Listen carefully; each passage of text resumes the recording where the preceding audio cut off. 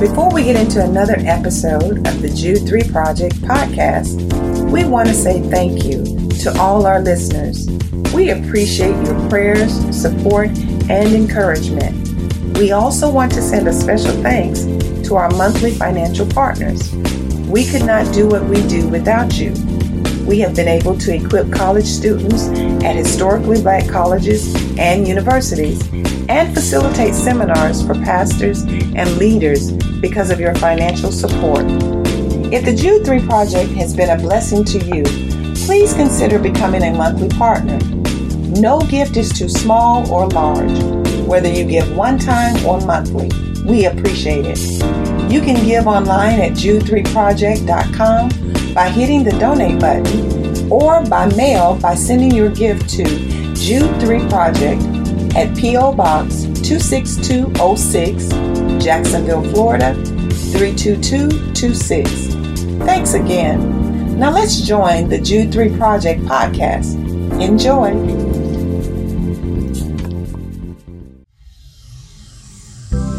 Hello, welcome to the Jude 3 Project podcast. I'm your host, Lisa Fields. I'm the founder of the Jude 3 Project.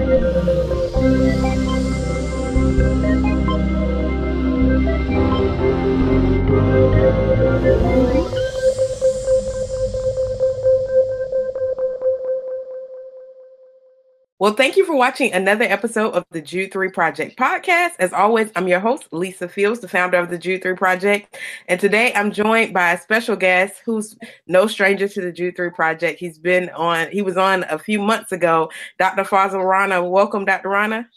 Lisa, it's so wonderful to have you, or to be with you, I should say, and to have a chance to spend time with you. And please call me Fuzz. Okay. All right, Fuzz. For those who didn't see you the time before, just give them a little bit of background. Yeah, well, I currently work for a ministry called Reasons to Believe, and the focus of our ministry is to show how the latest discoveries in science provide evidence for God's existence and the reliability of Scripture. I'm a biochemist by training, and this idea of using science as a way to build a bridge to the gospel is really very important to me because it was my work in biochemistry as a graduate student that convinced me that there had to be a creator. At that point, I was an agnostic until going to graduate school, and it was the reality of the evidence for a creator's existence that opened me up to hearing the gospel. So, I believe that science, because it has such a strong influence in our world today, because so many people respect the pronouncements of science, can be a very powerful connecting point to the gospel in a day and age where technology reigns supreme. Mm-hmm. That's awesome. I love your work because people think faith and science are odds, and you show how they actually work together. So that's very, very helpful to the body of Christ. Today, we're going to be talking about Darwin. It was Darwin Day yesterday, which I wasn't aware of, until your team sent me an email about Darwin Day. Can you explain to our audience what Darwin Day is? Yeah, well, Darwin Day is a day where typically on university campuses around the world, people celebrate the birth of Charles Darwin. Charles Darwin was born February 12th, 1809. And in 2009, that was the 150th anniversary of the publication of Origins of Species, where Darwin lays out his theory of evolution. It was also the 200th anniversary of his birth. And so in honor of those milestones, there were these worldwide celebrations of Darwin, the man, the scientist, and his legacy. And that has continued to this very day, where, again, typically on university campuses, biology departments will instigate these Darwin Day celebrations, which is a way, again, to promote Darwin's scientific legacy. And so for many people, Darwin's theory of evolution and biological evolution in a broader sense represents a challenge to the Christian faith, or represents a challenge to the idea that God exists, because many people reason, look, if evolutionary mechanisms can explain the origin and the design and the history of life, well, then why do you need a creator? And in fact, when I was an undergraduate student, that was kind of the mentality I had. I accepted the evolutionary paradigm. I was an agnostic. And so when people would share their faith with me, it just didn't have an impact because to me, why do you need to appeal to a creator? And I meet so many people that adopt that mindset. So it's very important, I think, as Christians to be aware of these kind of Darwin Day celebrations and to be willing to offer a response or a counter narrative to this idea that mechanism alone can explain life and a creator is not needed. Awesome. So give a brief picture of what Darwin had available to work with when he wrote The Origin of Species, and maybe a bit about the man himself. Yeah. Well, Darwin is a fascinating historical figure. He had a very interesting upbringing. In fact, he was a medical school dropout. It wasn't because he couldn't intellectually handle medicine. It was he didn't like the gore associated with cutting into human bodies. And he actually, at his father's urging, studied Christian theology at the university. So he was trained to be a clergyman. I don't know if many people realize that. Oh, wow. And then he was self-taught as a scientist, as a naturalist, and his family was independently wealthy, and so he was like a gentleman scientist in those days.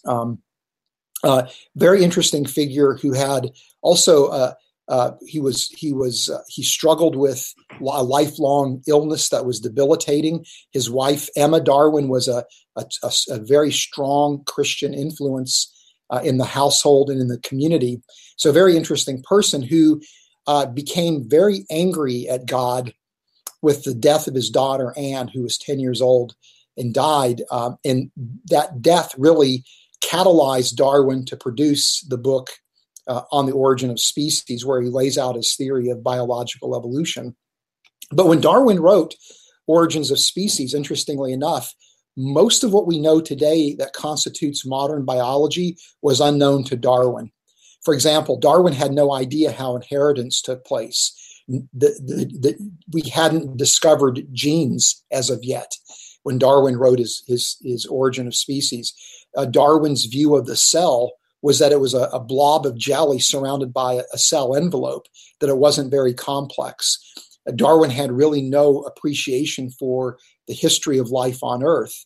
So he was really operating in a knowledge vacuum to a large degree when he wrote Origins of Species. And so a few years ago, my colleague Hugh Ross and I wrote a little booklet called What Darwin Didn't Know, where we just kind of asked the fun question, if Darwin knew today, if Darwin knew then what we know today about biology, would he have advanced this theory of evolution?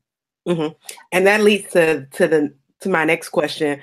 What do you think the two most significant scientific facts that if Darwin had known might have greatly impacted his theory?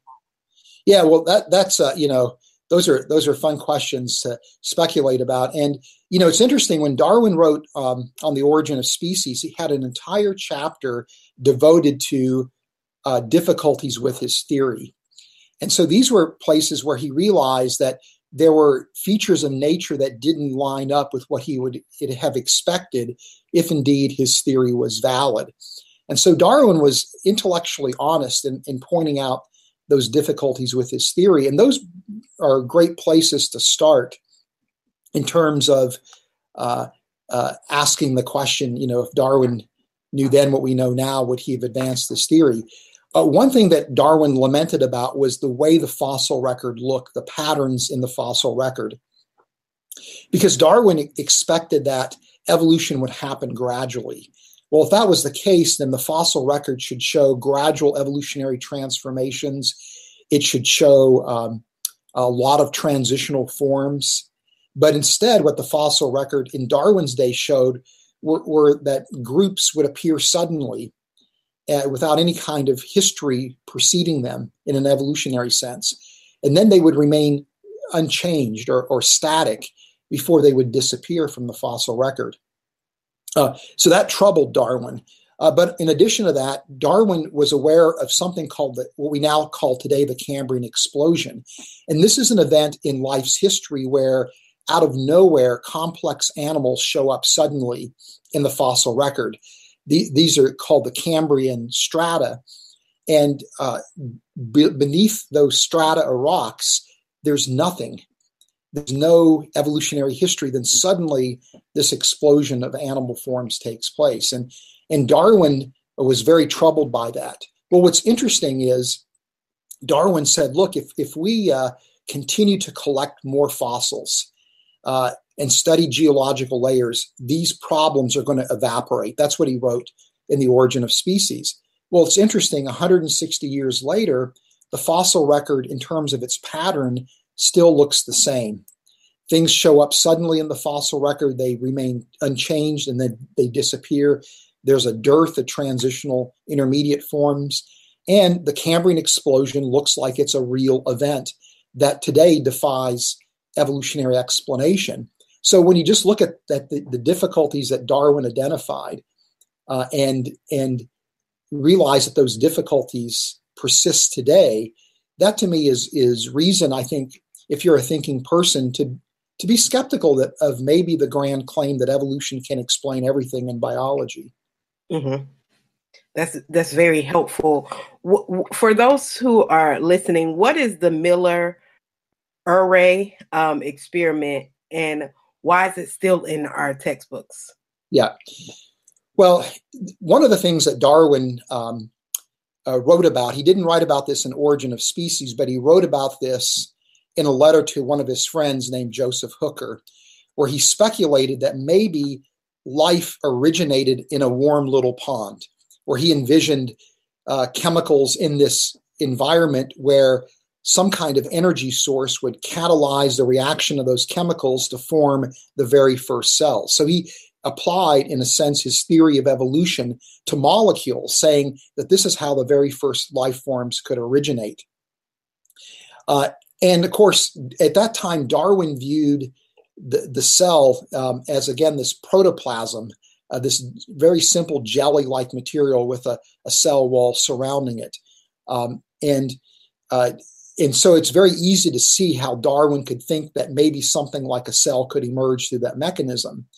Well, into the 1920s, a Russian biochemist by the name of Alexander Oparin and a British geneticist by the name of J.B.S. Haldane, both gentlemen were atheists, by the way, took Darwin's idea of a warm little pond, and they basically produced an elaborate chemical pathway in which they thought life could originate. Along comes Stanley Miller in the 1950s, and he does this famous experiment that you probably have seen in your biology textbook, Lisa. It's this glass apparatus where Miller was trying to mimic the conditions of the early Earth, and he had a flask of boiling water, and in the headspace he had hydrogen and ammonia and methane, and had this continuous electrical discharge going through the headspace. And lo and behold, he was able to produce amino acids, which are the building blocks that are used to make proteins. And so it looked as if Miller essentially validated Darwin's idea of this warm little pond. Well, lo and behold, this, again, experiment was done in the 1950s. Probably by the late 1990s, planetary scientists realized that the conditions that Miller used in this Miller-Urey experiment were not the conditions that actually existed on the early Earth. So instead of ammonia and methane and water, the atmosphere looks to be nitrogen, carbon dioxide, and water. And that gas mix will not produce anything in a Miller-Urey experiment. Nothing forms. And so people now consider that experiment to be irrelevant to the origin of life, but yet it still shows up in biology textbooks as this illustration that even evolution can explain the origin of life. And, I think it's significant to note that today, most people who are in the scientific community, particularly people that work on the origin of life problem, many who are atheists will agree we have no explanation for the origin of life.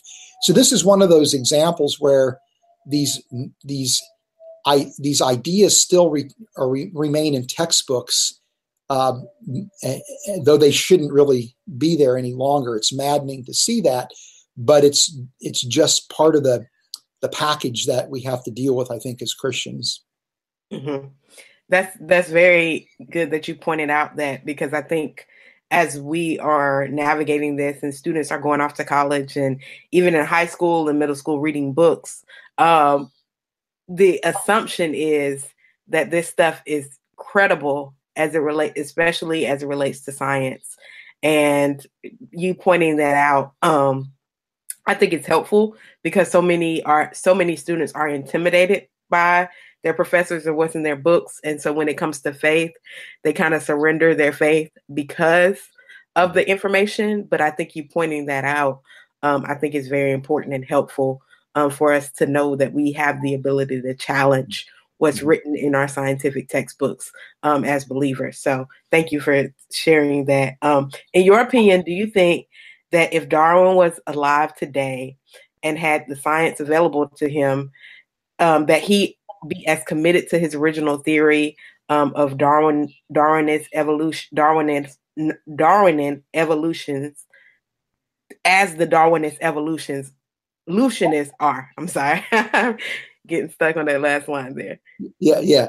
I think Darwin would have still advanced his theory of evolution, because what Darwin was trying to do with his theory of evolution was not just simply answer a scientific question, namely, how do you explain the origin of species? He was actually trying to, in a sense, modernize biology, at least in his mind, because in the early 1800s, most people that worked in biology saw design in nature, in biological systems, as the handiwork of a creator. So biology was a teleological enterprise. And what I mean by that, it was built around the concept of design, where the design that we saw in biology was real design, again, the creator's handiwork. And in a sense, biology was unique among the scientific disciplines, because every other scientific discipline at that time was based on mechanism and materialistic explanations. This was true for physics and for chemistry, astronomy, and geology.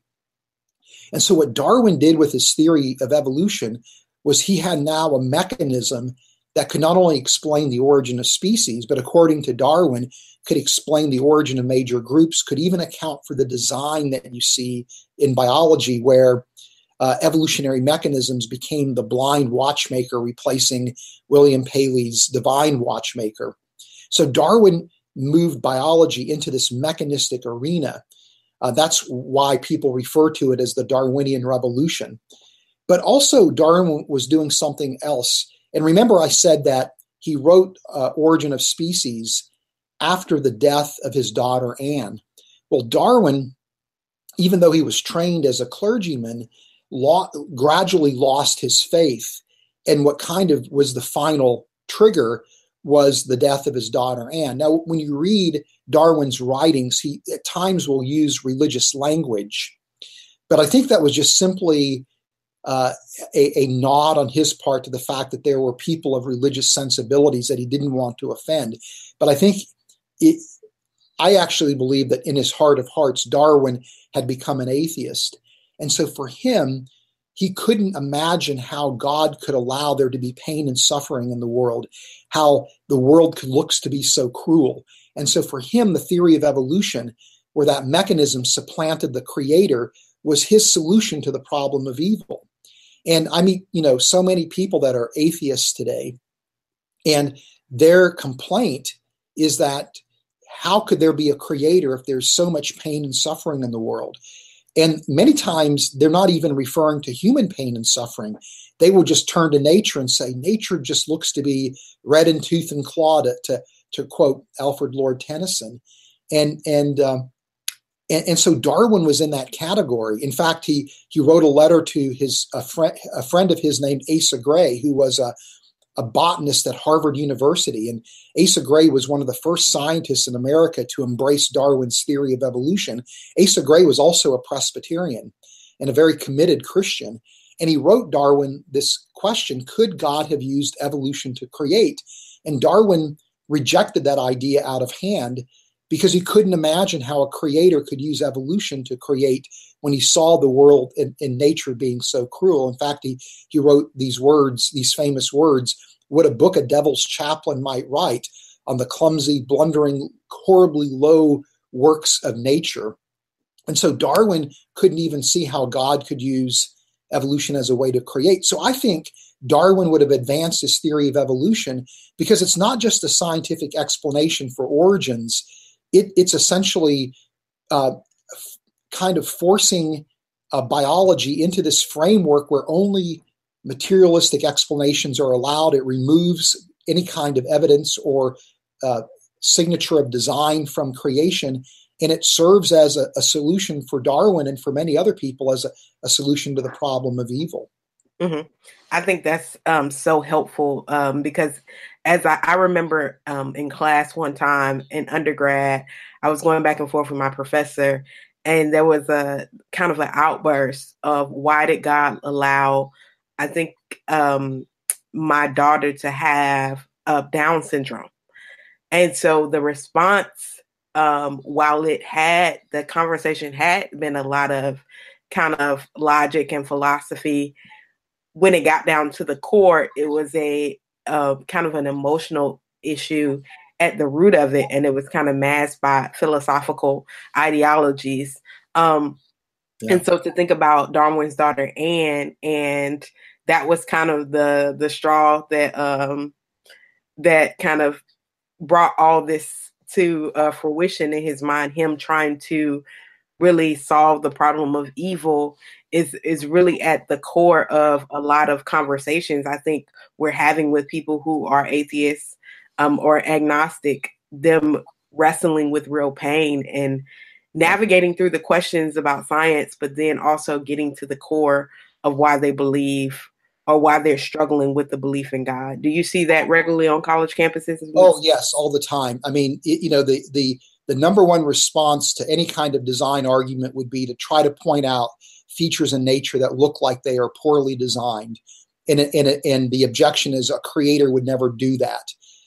And that's essentially a variation of the problem of evil. But as you've so perceptively pointed out, Lisa, there's usually something that is a deep-seated emotional hurt that people have where they're angry at God in the same way that Darwin was angry at God. And then as a result, could only make sense of that if God just simply didn't exist.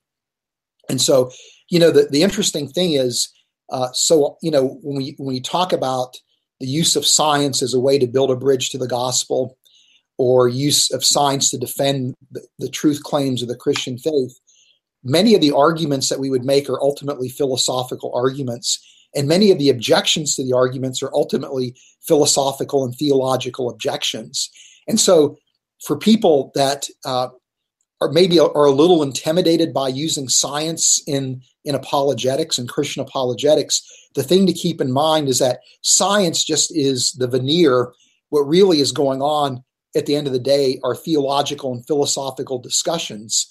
And so when people realize that, then I think they're much better able to appropriately use science without being intimidated by all the scientific jargon. If you just understand the scientific concepts and how they feed into the philosophical arguments, you can go a long way to using science to make a case for a creator. But then when you realize it all boils down at the end of the day to the problem of evil, that you have to be equipped philosophically, theologically, and biblically to answer that question. Mm-hmm. Yes, definitely. I'm combing through your book, and I think this is a question that I want to ask you before we close out, because I think a lot of people see these visuals and don't know what they mean. Who were the hominids? Okay, well, the hominins are these creatures that appear in the fossil record. Creatures like Neanderthals, Homo erectus, Homo habilis, Lucy, that people are probably familiar with those nicknames.